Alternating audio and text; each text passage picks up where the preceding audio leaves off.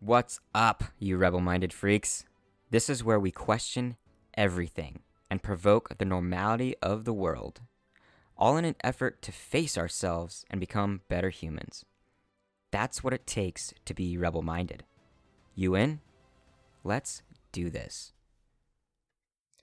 Velkommen. Jeg er verden din, Zach Henson. What's up, guys?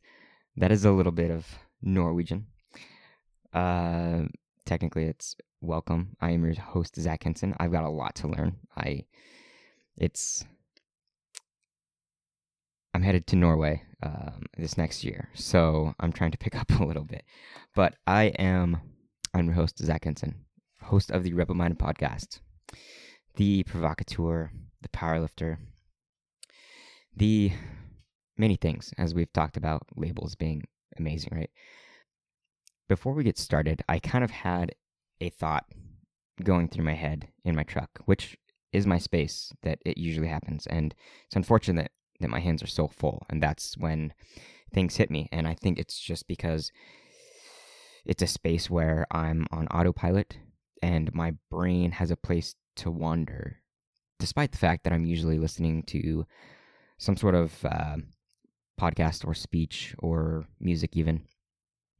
And the episode kind of is going to be a little bit short today, and it's kind of nice that I have this pre-episode talk to put in there because it was very relatable to what we do on this podcast.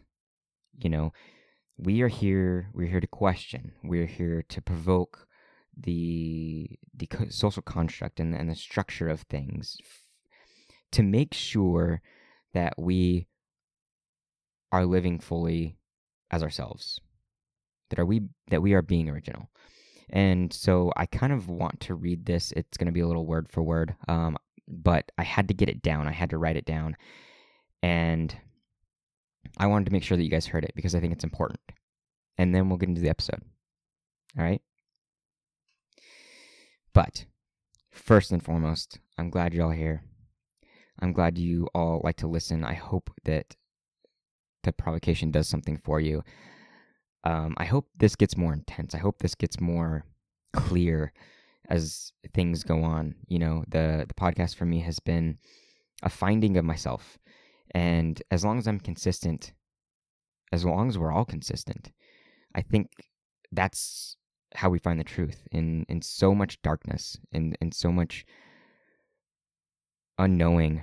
We wander, and it gets hard, and we get hungry, and we get desperate, and we start to give up hope on things.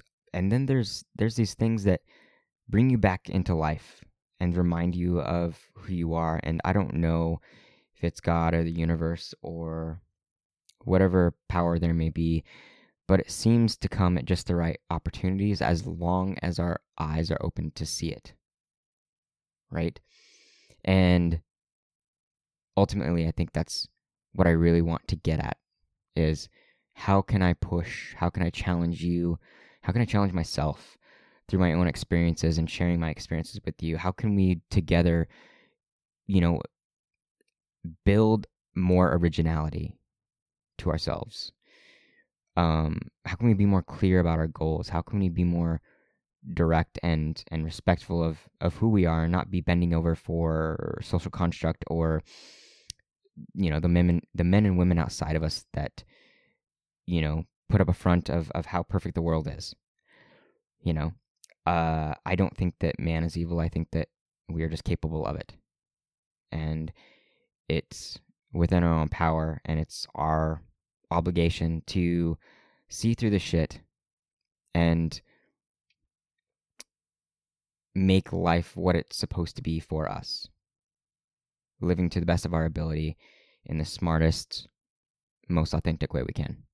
So let's get into this pre-episode talk, and then we'll get into the good stuff. I love you guys. Thanks for being here. So before we start the episode directly, I want to recite this before episode number 43. Are you ready? I want everyone to answer a question for themselves. I want everybody to be able to ask themselves, what is it that you struggle with the most in what you try to be, or what you try to do, or what you try to accomplish? And the reason that I'm asking this is because sometimes we can be so hard on ourselves about what we're not, that we become something that is far from our originality. The other part is that we also tend to discredit something that we are far better at than most. So the other question would be is, what is it that you do yourself that you undervalue, that you don't give yourself credit for? Because with both of these, with one in each hand, we can be something that is far too judgmental and put ourselves in a position where we are trying to fit an image so aggressively that our heart and our mind and our soul take on a stress that isn't meant to exist within us, except we may not know otherwise, right? Because we're so conditioned to it. For example, my past 2 relationships have shown me things that are detrimental to my own originality, things that I don't think I would have realized if I hadn't gone through the struggle and the heartbreak and the difficulty of seeing myself past these relationships.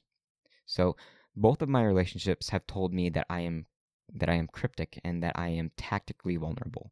And though they kind of made sense to me when they were said, it started to really sink in, as most things do, when the aftermath was there. When I was missing things, when I was questioning, when I finally decided to question what I was doing inside these relationships, right?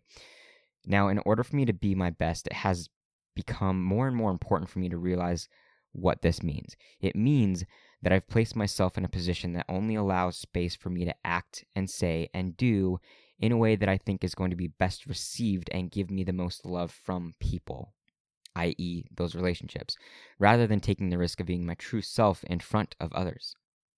The reason this is so important to understand and to find remedy for is that if we were allowed to continue down this road, this conditioning, that constant stress that I was talking about is what will take me down a road that will never be my own, that will never be your own.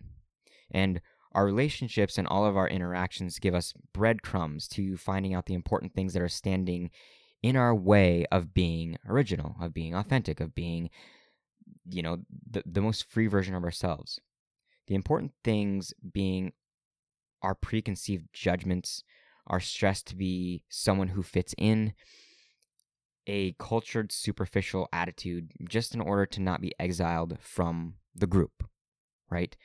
So I ask again, what is it that is being overvalued by you as well as undervalued by you? Because the amount of pressure that it puts on you to be noticing of something that you're not good enough at, if that makes sense, and also undervaluing what you are amazing at, is a force that's trying to create a stable fitting in of the tribe, right?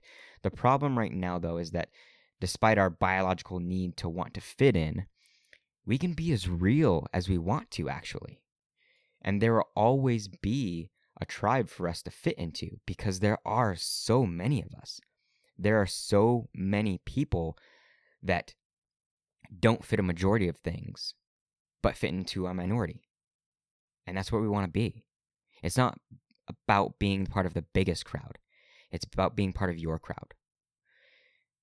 So really, our true joy and our greatest freedom is practicing and acting in a way that is true to us in spite of the fear that it will take to do so.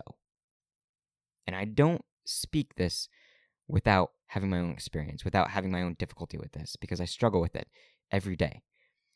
So whatever it is that you overvalue, that you self-deprecate and stress about and beat yourself up about because you're not good enough at, compared to others, compared to other people, probably means that you're trying too hard to fit into some sort of social construct. And I think it's important to recognize that. And what we should notice about ourselves first is our strengths, what we're good at, what we love, what sets us free, what comes naturally to us, something that comes easy, something that is second nature. And if we are able to truly value our strengths, I think then we will also have the energy and the strength and the capability to work on our own shortcomings, our own flaws, and our own weaknesses. So that was my thought as I was driving today, and I hope that hits you or triggers you in a way. I hope that it makes you think about what it is that you put so much pressure on yourself to be. And knowing that the fact that whatever you struggle with, whatever it is that you are trying to compare yourself with to other people, and seeing how, or not understanding, like how they are so amazing and so efficient and so successful, or whatever it is. Like, what are they great at? Are they great at fitness? Are they great at diet? Are they great at making money? Are they great at relationships? Whatever you compare yourself to and decide that you're supposed to also be that, I want you to question. Because we all struggle in our own way. And I think we struggle so much we ignore our own superpowers. So if this is you, question the fuck out of it. Be rebel-minded. And without further ado, on to the episode. Episode 43. Friends. To be or not to be? Is that really the question? I struggled with this. This was actually supposed to be a blog post, right? But it seems that there's been more emphasis on using my voice here for my words as I get back into the way of things, of making my mind wander and putting out good content and trying to bring any and all listeners something of value, right? So, is that really the question? Fucking maybe. Maybe. I mean, how often do we question what has happened to us, especially in our friendships? No. I don't mean question why you're friends with someone. Well, actually, yes, I kind of do. But let me explain what I mean first before you go trashing your friends on what they are to you. Because it's more about introspection and asking yourself these questions and not questioning your friendships until you have clarity. It's hard to decipher much of anything without experience. Knowledge is power, but can you really have any sort of legitimate confidence in the decisions you make just off knowledge?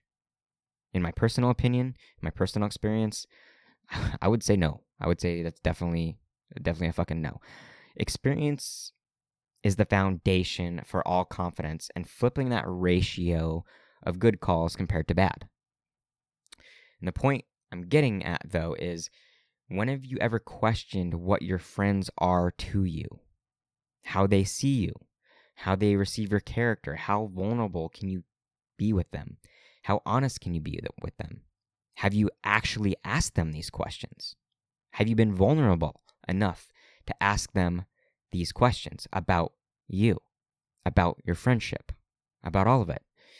When it comes to our friendships, it seems like we base everything off of how great we get along, how much crazy shit we do together, how we bond, blah, blah, blah, blah, blah, right? It's all good stuff. You know, the experiences and the love and the laughter and the joy, it's all good. But how great of friends are we when shit hits the fan? When they betray you or they hold something against you, how great of friends are you when you start to drift? How do you react to all of these situations? A long time ago in a galaxy far, far away, not that far, just a lot of time, I had a friendship that dissolved into nothing. And it was the most mind-blowing, shocking thing to me. We had spent roughly 22 years doing everything, being the best of friends together, doing everything together. We bonded over motorcycles and thrills until we didn't.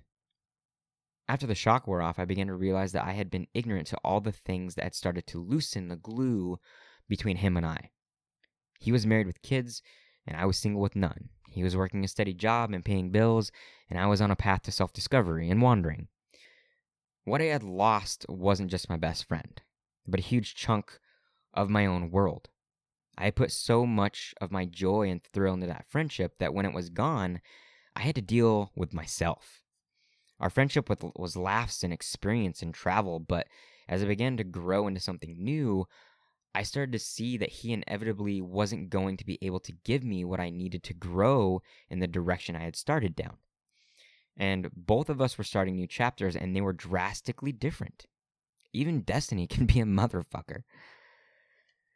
And since then, I've been far more curious about the friendships that I've created, the relationships in general, actually, and the ones that I've stuck with and even allowed to fall to the wayside. I've learned to ask myself, how does this person help me grow? And how do I help this person grow? How do I get closer? How do I create the bond, the trust, the follow through to be the best that I can for that person?